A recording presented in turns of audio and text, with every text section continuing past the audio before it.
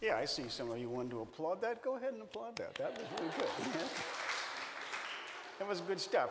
Kelly warned me in advance that we would be doing as many hallelujahs as we possibly could squeeze in this morning, and that this was in concert with something that the kids are doing this season, and that's very, very helpful in getting us ready for Lent as well. That's a good. I didn't count them. I think that there must be, including the ones with the holly, holly, holly. We're well over 50 already, and so we'll probably make our quota. I was very happy to respond to Kelly's invitation to come over while she takes some time off, and you're aware that she's decided she needs to take a bunch of time off after this year in order to start her engines and to look at what's happening with her life, and I applaud her for doing that. I think an awful lot of pastors just slug it out and decide not to do that, and it's to the detriment of the congregations that they serve. And so she's doing you a big favor by doing this. Unfortunately, she will not be returning here, but that's to be decided in the future. I know that you're going to do a Shrove Tuesday, what is it, a dinner? A dinner, something like that. Yes. When I was at the church in Sunnyvale, I suggested that we do a Shrove Tuesday dinner. They had never had one before. I said, let's do it the way they do it in Pennsylvania Dutch country. I'm from just a little bit north of there originally, and there was a little Lutheran church in the next town who always had a big chicken and waffle supper on Shrove Tuesday. This is not your typical Southern chicken and waffle supper that's sweet. This is waffles made without sugar and chicken covered with gravy. That's the way the Pennsylvania Dutch do it. And go along with this, you also have pepper cabbage, which is kind of sweet, kind of sour, sweet and sour beans, and then usually shoe fly pie for dessert. So it uses up the fat like you're supposed to do on Fat Tuesday.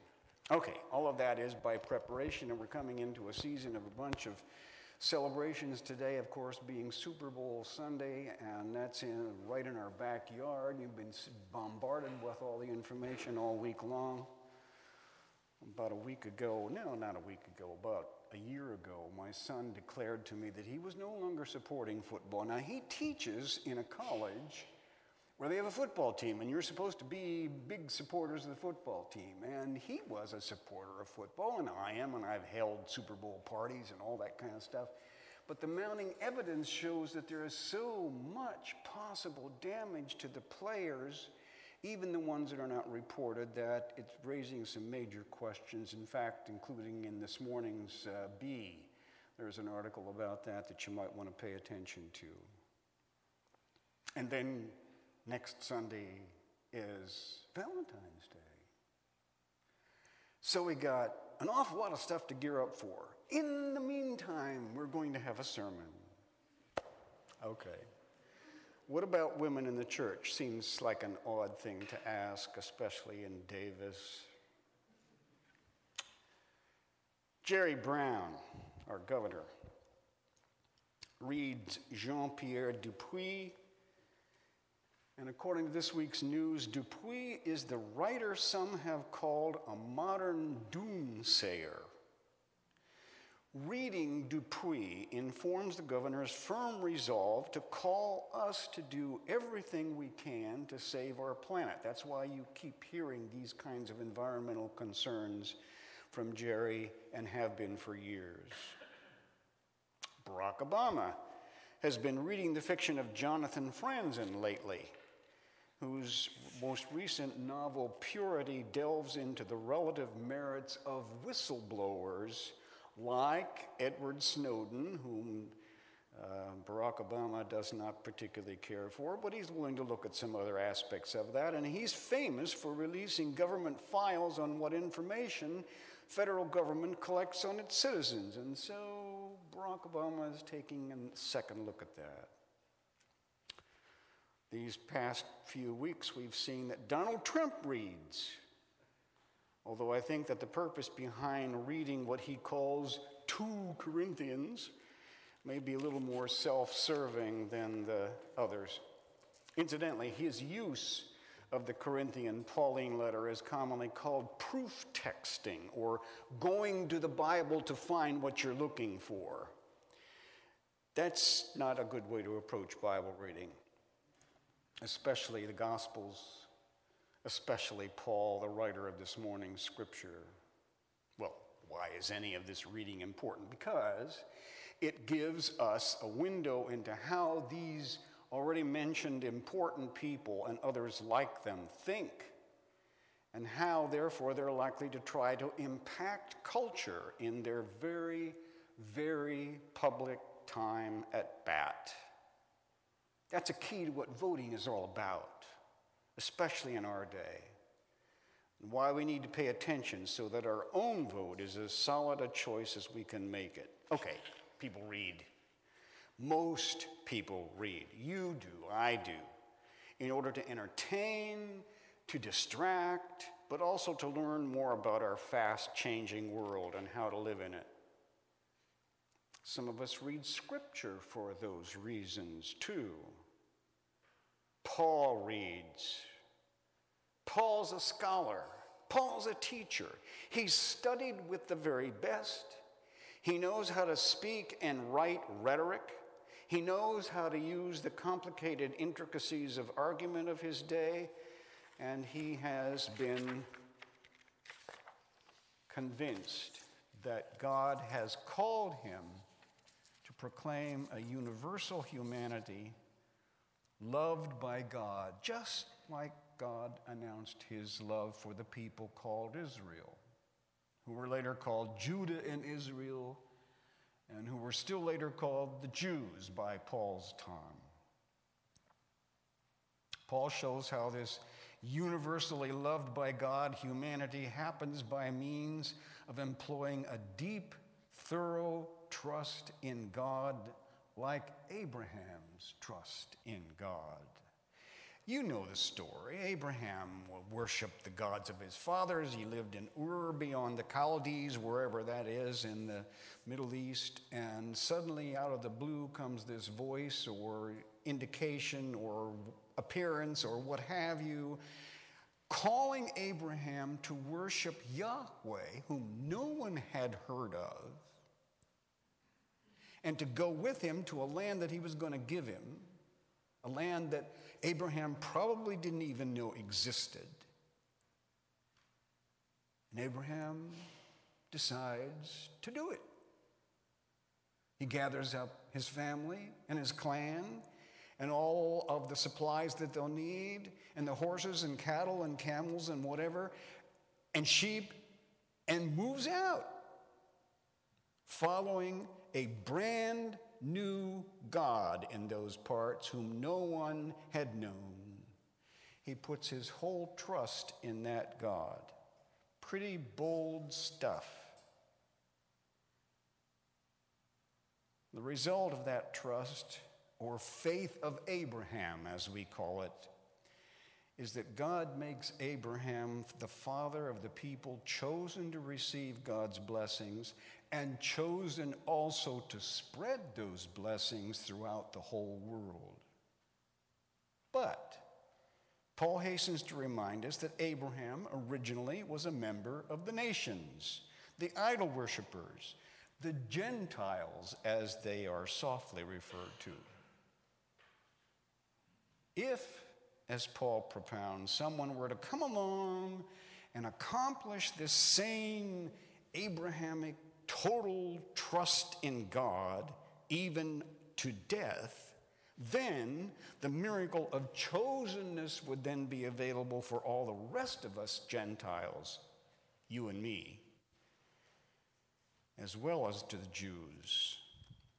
Paul contends that Jesus does exactly that, and that the crucified Jesus and his total trust of God brings the whole world's inclusion into the people of God, the chosen of God, the beloved of God.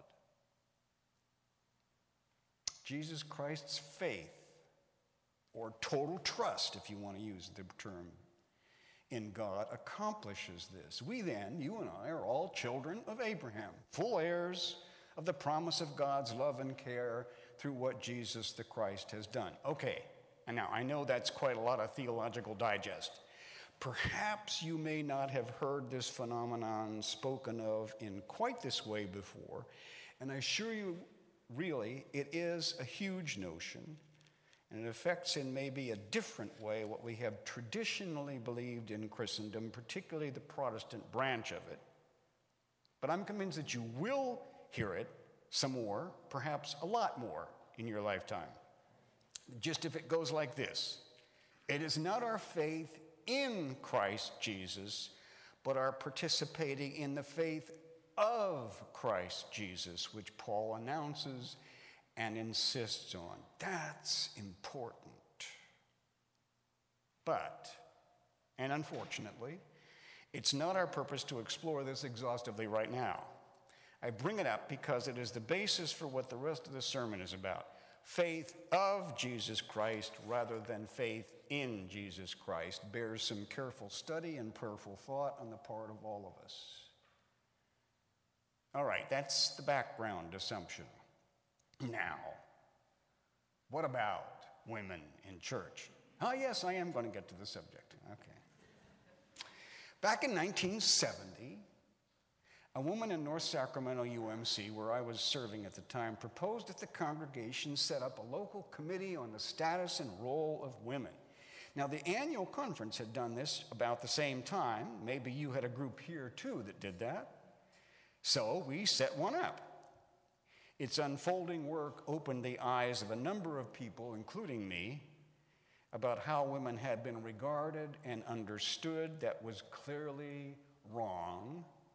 And it opened the way to create new stuff that benefited not only women, but everyone else as a result. Great. Also, back in the 70s, actually 1972, when General Conference was held in Portland. By the way, it's being held in Portland again this year.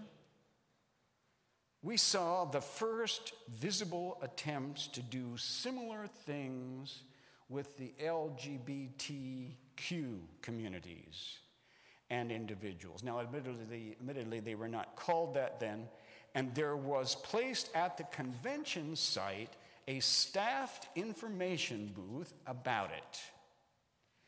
But even to approach that booth to look for information drew disdainful stares and even negative comments from others who witnessed your attempt to do so, trying to discourage you. I know, I was there. I approached the booth myself. Both of these historic beginnings happened almost 50 years ago. Today, church after church proclaims all means all. There's a version of that in the bulletin today, in ways which affirm those beginnings. Well, obviously, we still have much work to do, as the saying goes. For example, I think all means all includes every means every. Not only group identity needs affirmation, but also individuals need affirmation. We need to include in the fellowship individuals in ways that each one of us can feel supported by. When someone moves into our sanctuary of a Christian church, there must be a sense of inclusion from that congregation so that we all can learn and practice ways of esteem and love for each other. It has to be there. Again, putting it another way, everyone, no matter how different, as long as the aim of love and esteem is there, is welcome to worship, to study, to pray, to engage in mission. All. The focus on the total, the sum, the vast inclusion. Every. The focus on the individual, the differences celebrated, the variety that each one of us brings as loved and treasured by the God we celebrate when we gather. We see signs, tokens of inclusion today, and they're growing. Whether it's the recent Black Lives Matter that you see on billboards and placards in parades where people get a little angry, or even at innocent little addition of a rainbow on the name tag of a hospital worker, which I noticed and commented on a few days ago. I'm experiencing inclusion development myself as I observe and participate increasingly in the suicide prevention walks, where walkers wear differently colored bead necklaces denoting particular relationships to loved ones who have committed suicide. We are especially determined to commit to ending the heartache, not only of those depressed so much as to take their own life, but also the great pain of those who have been left behind, and very importantly, those who would blame the victim by calling them weak. The tragedy is preventable, and an inclusive, well-informed church where all feel cared for and loved and valued would help immensely with this. So, what about women in church? Sounds quaint now, doesn't it?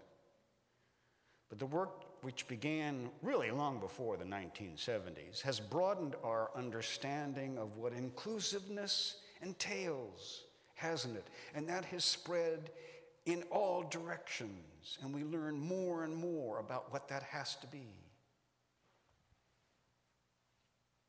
Some more thoughts on this. Paul is in favor of inclusiveness, equality. Name a category of people in Paul's day. He includes it, you've heard some of it already. Male, female, slave free, Gentiles, Jews, circumcised, uncircumcised, old identity, new identity, minor, adult, dominated, liberated, and more. And it's safe to say Paul probably would extend the list to today's newer divisions as well. All right. But what about Paul's famous anti-woman stance? How does all this inclusiveness square with that? You recall the phrase.